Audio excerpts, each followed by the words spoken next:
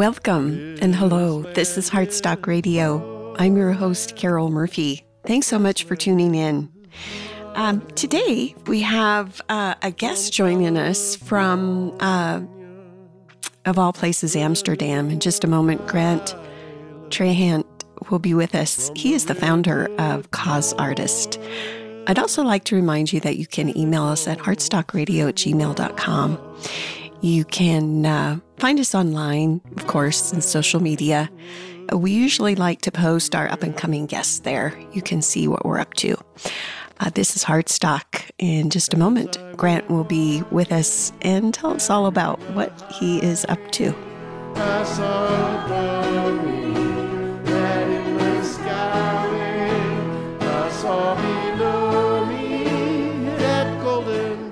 Hello again. I'm Carol Murphy, your host. This is Heartstock Radio.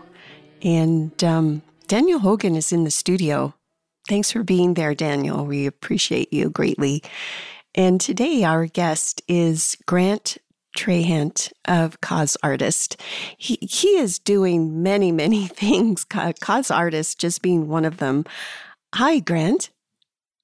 Hello, how are you? Oh, just great. A little chillier this morning. We were talking about the weather earlier, and we have finally gotten some normal Montana weather, which is a bit of a relief. It was very freakishly warm. And you're speaking with us from Amsterdam, is that right? Yeah, well, it's very freakishly not sunny. It's a very dark and damp city in the wintertime. So I'm experiencing that for the first time, but it's good spirits. It's good spirits, though. So you have a whole heck of a lot of going on in your life. Can you kind of give our listeners a little intro as to what you are up to there? Sure. So at the moment, run causeartist.com. So I've been doing that for the last 8 years now. It turned 8 in November of this year. So it's really been quite of a journey. And through that, I produce, tons of content around how do we use business in a different way for good, right? To use business as a force to make better things in the world, how we make things in the world, distribute, economic freedom a little more, a bunch of different ways on how, we can use business and shopping, really using our consumer dollars to shop better. Is really sort of what it was foundationally what it was for. Through that, we've done thousands of pieces of content. I have 2 podcasts now. One features other entrepreneurs in the space. How they build their businesses, right? What's the mission behind it? What problem are they trying to solve through the products that they're creating? And then the other one is talking with investors in the space and how they look at investing in good, right? Investing in impact is much different. Getting that perspective of not just investing in things to make money necessarily, but how to invest in nature properly, like how to invest in products that create change and create impact in the world that, perhaps hasn't been looked at that before from an investor lens. So I kind of tackle both sides of the spectrum and kind of bring those together on Cause Artist and kind of just cover the world of trending topics around sustainable fashion and impact investing and, anything that has to do with business as a force of good and how the world is changing through a business lens and through commerce and how we all can affect the world through how we shop and spend our dollars is a really, really big deal. So we just try to navigate that and all the ins and outs of that in this, global economy that affects us all. Was there an event in your life that kind of was pivotal that influenced you to go down this path in life? What happened and how did you get so passionate and interested in this topic? Yeah, it's a good question. I think we all of a sudden we wake up and you kind of get slapped in the face of like, dang, this is what I want to do for the rest of my life, right? I'm fortunate enough to sort of found that. And, I had a really just crazy odd journey and bounced around a lot and had to learn a lot on my own about a lot of different things. But, a big thing that happened in my life was Hurricane Katrina. And I was living in Kansas City, Missouri at the time, and I had gone back for my 21st birthday. After I came back, I was living in Kansas City for about 10 months, almost a year. And then I came back for my 21st birthday back to New Orleans. And, I had a great time and really missing everybody there. And, kind of made the decision that I was going to come back. Well, 2 weeks later, Hurricane Katrina hit, and, life changed for everybody, right? It's weird when you have everybody you've ever known lost everything they've ever had. It's a really weird feeling, but everybody went through it together. So it was a collective trauma. But through that, so you're from New Orleans, Louisiana. Yep. That's yep. your birthplace. How old were you when you left New Orleans? I was 18 when I left. Okay. And bounced around a little bit, and then found my way to Kansas City, Missouri, via a friend that lived there. Anytime something like that happens, you sort of perhaps look at maybe why it happened, right? And kind of what are the things that occurred that maybe could have been avoided. And I think when I went down that road and looking at things, it was really just a lack of a lot of things. Really, allocating taxpayer dollars efficiently, right? To build, efficient levees and correct levees. And ironically, I moved, New Orleans, and now I live in Amsterdam, which is another city below sea level. So yeah, that's a little weird. Yeah. And ironically here is, their levee system, their waterways. I mean, it's really, really unbelievable. And they actually hired the Dutch to come and help build the levees now that are in New Orleans and build the waterways now that you see now after Hurricane Katrina. So that was a bit of an ironic twist, but anyway, and kind of looking at that, I was really just, devastated when you go back and, your entire place where you grew up is just gone, right? It's done. Yeah. It's no longer, it's never going to be the same. And me and my friend had lived on, the property where we used to live in a FEMA trailer. And we kind of just walked out every morning, and it was, it was really a ghost town. It was so strange to see it so quiet and calm. And it was just really weird. And it's kind of like waking up in The Walking Dead. Like, I don't know if you ever saw that first episode where the guy walks out, he's just like, what? It was that strange. And so now your mind thinks is how did we get here? Right. And look, there's a lot of questions around, climate change and a lot of poor neighborhoods were decimated versus, right. Rich people or wealthy people can leave and evacuate where the poor have to stay. And so there's a lot of economic things that are involved in that. But at the end of the day, it's really that the citizens were paying taxes for, decades, right, to have United States levee system, right? I mean, the greatest country in the world, right? As we're sort of told in a lot of areas, that really failed us, know, and it really affected so many lives, and still does to this day. But I guess my point is that it was something that didn't have to happen. And so as I was looking at that, I was like, okay, if we have such a great failure of a local sort of government and a correct allocation of capital to protect its citizens, right? It's like, can business do something better, right? And I was looking at that from just Hurricane Katrina lens, but then I also looked at, okay, education.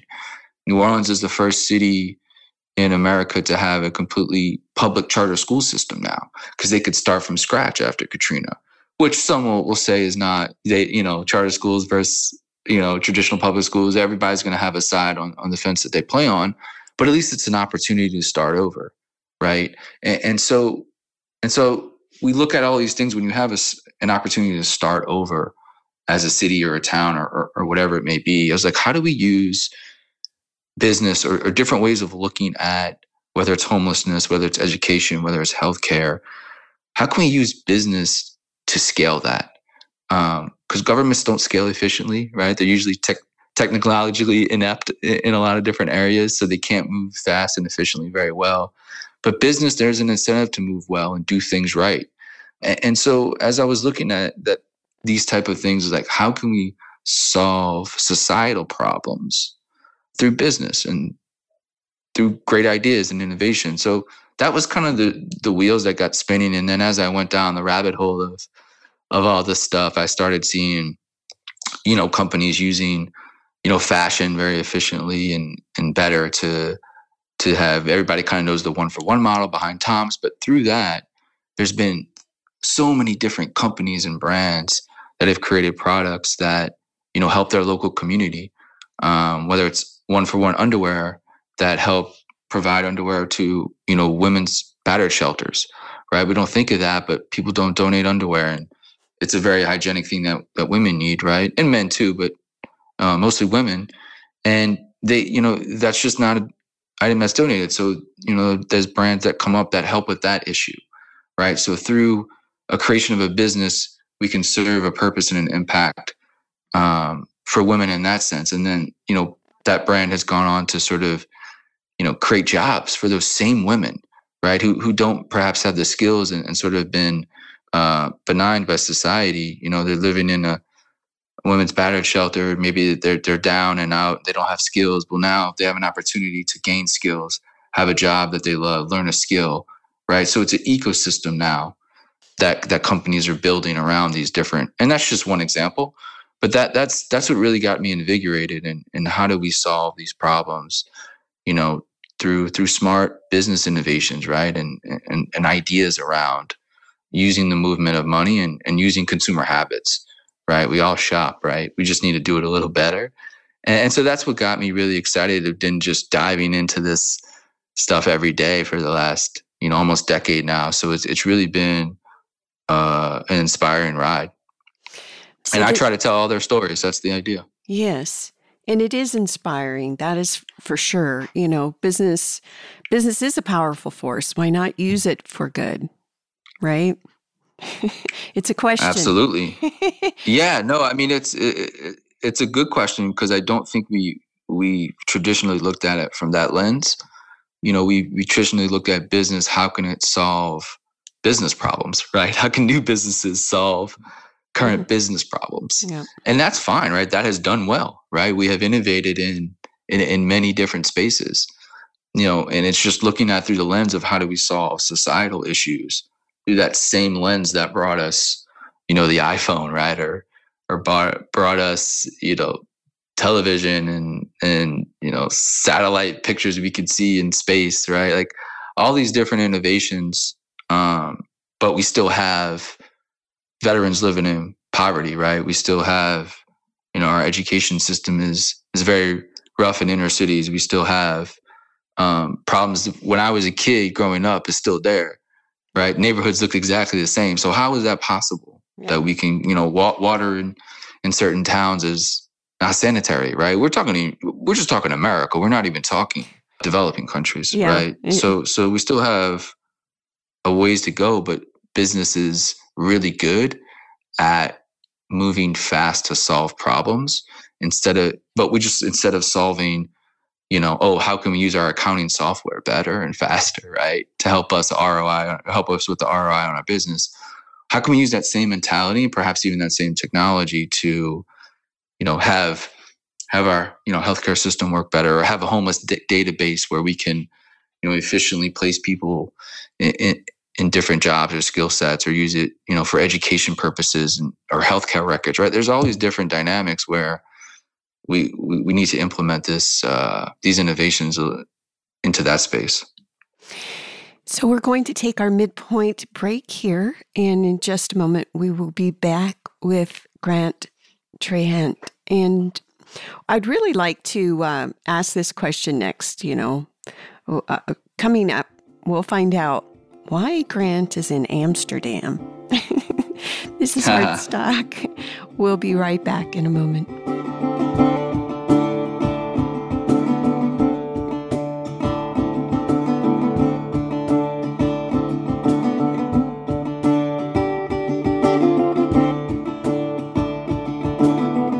This is Hard Stock Radio. Thanks so much for listening. Today we're speaking with Grant Trahant, and he's the founder of Cause Artist, does several podcasts, and has an impact investing website also. And Grant, how does a how does a fellow from New Orleans find himself in Amsterdam? Well, there's a quick story and a longer story, and I'll try to make it medium-sized story. But born and raised in New Orleans and bounced around a lot, California, Mississippi, Florida, a lot of places, and settled in Kansas City. And that's where I met my wife. And so we've been living in Kansas City for the last decade. And then my wife got a call and an opportunity to move out here for her job. And I can work Cause-Ars. I can work, on Cause-Ars from anywhere, right? So a little bit of marriage advice is probably don't move halfway across the world during a global pandemic. So we moved in January of 2020. So New Year's Day, we were in the sky in 2020 and moved to Amsterdam. So it's been really, really crazy to see the world from a different point of view, especially during these wild times. But yeah, it's been so yeah, her job took us here, and I've got to meet really, really some innovative people here in the Netherlands and across Europe. There's a lot going on around impact investing and also sustainable technology and sustainable fashion, and there's a lot of interesting things looking at it from their lens, right? A different culture, different languages, they have different issues and different problems, right? So looking to see how they solve things has been really interesting. It's something that I'm blessed to have the opportunity to do, so. And there's several questions that I have kind of around this, but wow, what a great opportunity. It sounds so exciting. And, I've asked this question of other folks before. Does it seem that Europe is ahead of the United States in this whole sustainability journey? That's one question. And then, how do we scale this? You mentioned this before, tackling these issues in the United States or Europe is one thing, but then how do we scale it to places like India, where maybe the majority of the people don't even have electricity at this point? Yeah, I think the first one is that being here, they really invest in mobility, like really, really well, like their government tools, so to speak. So transportation, government websites, government applications, government buildings. You really see the difference of where their money is invested in, right? Because all those facilities are beautiful. Like public transportation here is insanely incredible. The apps that they use and the websites like really work well. That's just allocating money into certain things and having it work, right? That's not like an innovative thinking thing. They're just doing what they should do, right? They're kind of just doing their jobs. And then in other systems, like healthcare here is just different, right? It's not better, so to say, it's just different how they do things. And so I would say they're better at investing in things and using their tax dollars like more efficiently. Whereas in America, like we all hate going to like the DMV or trying to pay something online or a government website, or public transportation is not what it should be. Like there's just little things that you see differently just from that lens, and that's, to me, that's everything, right? When you invest your citizens' dollars well and allocate it correctly, like that's a really big deal. So I definitely tip my hat to them for that. As far as like sustainability, I would say in some areas for sure around sort of like energy, and really sort of issues where the government plays a role. Like I think they're definitely more ahead of the game, and they're starting to allocate capital more for climate technology and different things around climate specifically. But the US, I think, is probably further along in products, right? So, accessories and fashion, right? Sustainable, ethical fashion. I think actually the US is probably ahead, just because I think they have more startup founders doing many more things. So that part, I think the US is ahead from a product standpoint. But I think Europe is ahead in government looking at how they can use their revenue that they get from taxpayers to make an impact on society. I think it's just a different thought process where they say, hey, the market will do it. Businesses will do it. If consumers want it, businesses will do it, which is true, right? But it doesn't mean that the government can't play an efficient role as well and a good partner in, stewarding, certain things around innovation and, mobility. So I think both are different. And some, I think US does some things better. The market, they let the entrepreneurs and startups kind of do their thing, which is really good because there's a lot of creativity in that. And then I think here the spearheading is really, the government. They actually launched a fund where I think it's $100 million fund where they're investing in startups. They're actually using taxpayer dollars to invest in companies. So then the taxpayers would, if those companies are successful, the taxpayers would reap the benefits from that, right? So that type of stuff I really like, and it's a really interesting and innovative way to look at it. And so I think taking those type of innovative risk, I think is really interesting. We'll see how it goes, but again, I think it's a good step. And how do we scale this? I mean, that's and that's really what I like to focus on more than anything, because we can scale. Like usually the countries and the people who get all the nice shiny thing stuff are the ones who can afford it, right? So how do we make ethical and sustainable fashion like affordable, right? How do we make climate change or investing in climate change work for, people in New York City and people in, New Delhi or Uganda, right? So as certain areas of the world, like you said, don't have, clean water or clean electricity that really works well. Like India, you mentioned before, land rights is sort of a big issue in India, right? So how do we use technology, specifically like blockchain, to put land rights on an open ledger where people know what they own and it cannot be taken from them, whether it's from a company, whether it's from, even a family member, right? Or it's from like the government. Like there's things happening around small things that we don't think of, right? Banking is a huge thing in the developing world, right? How do we get banking services to people living in, rural parts of the world?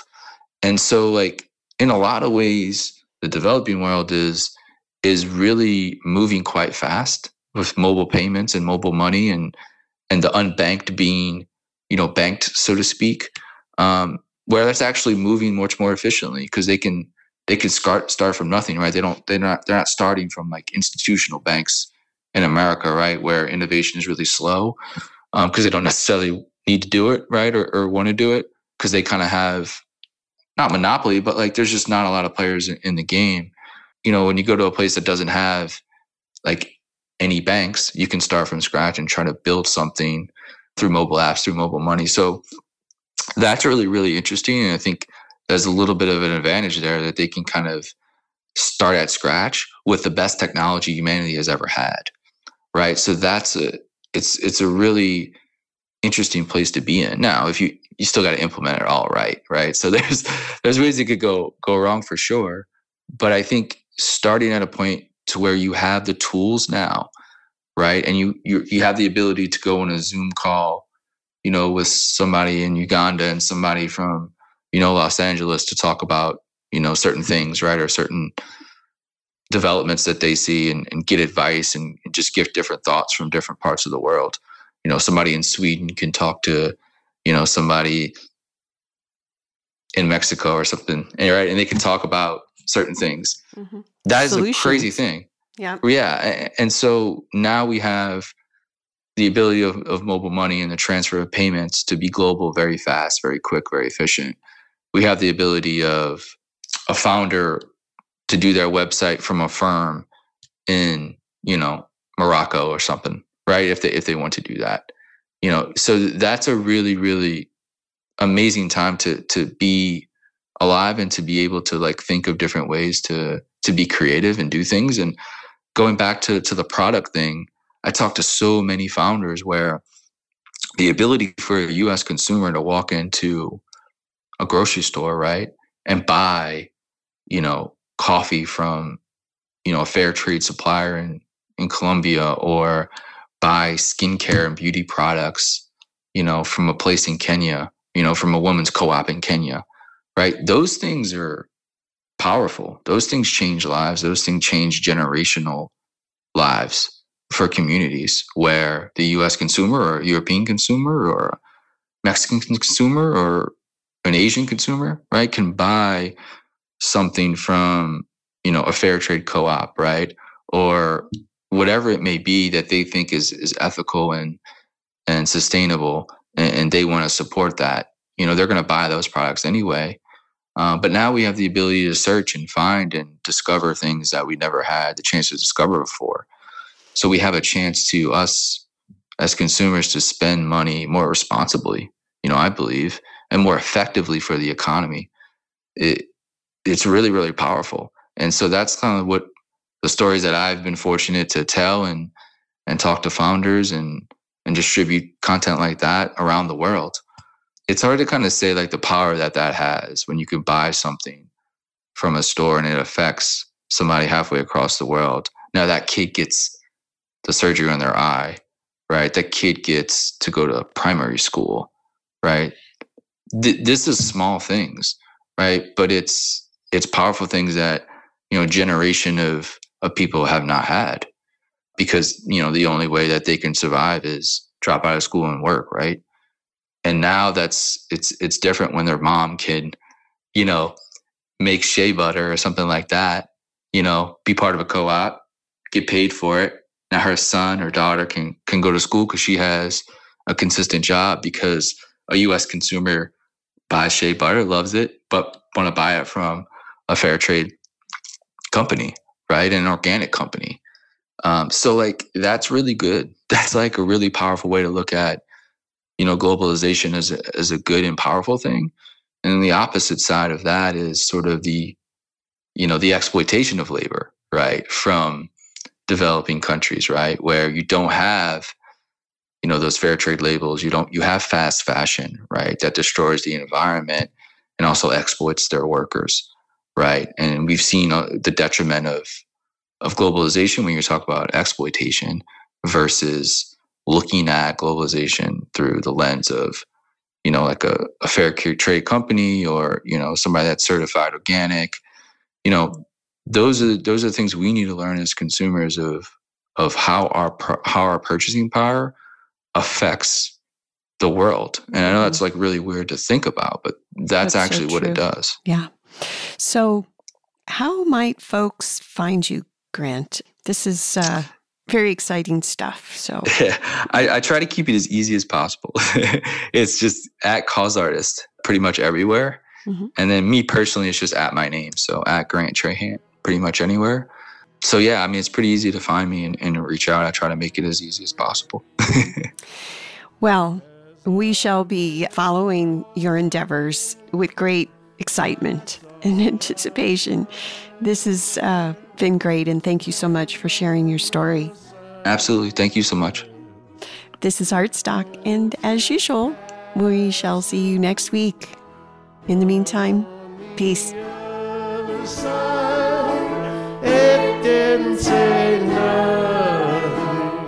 Heartstock Radio is a production of KBMF 102.5 Butte America Radio. Hear our programs every Friday at 5 p.m. Mountain Standard Time via livestream at butteamericaradio.org.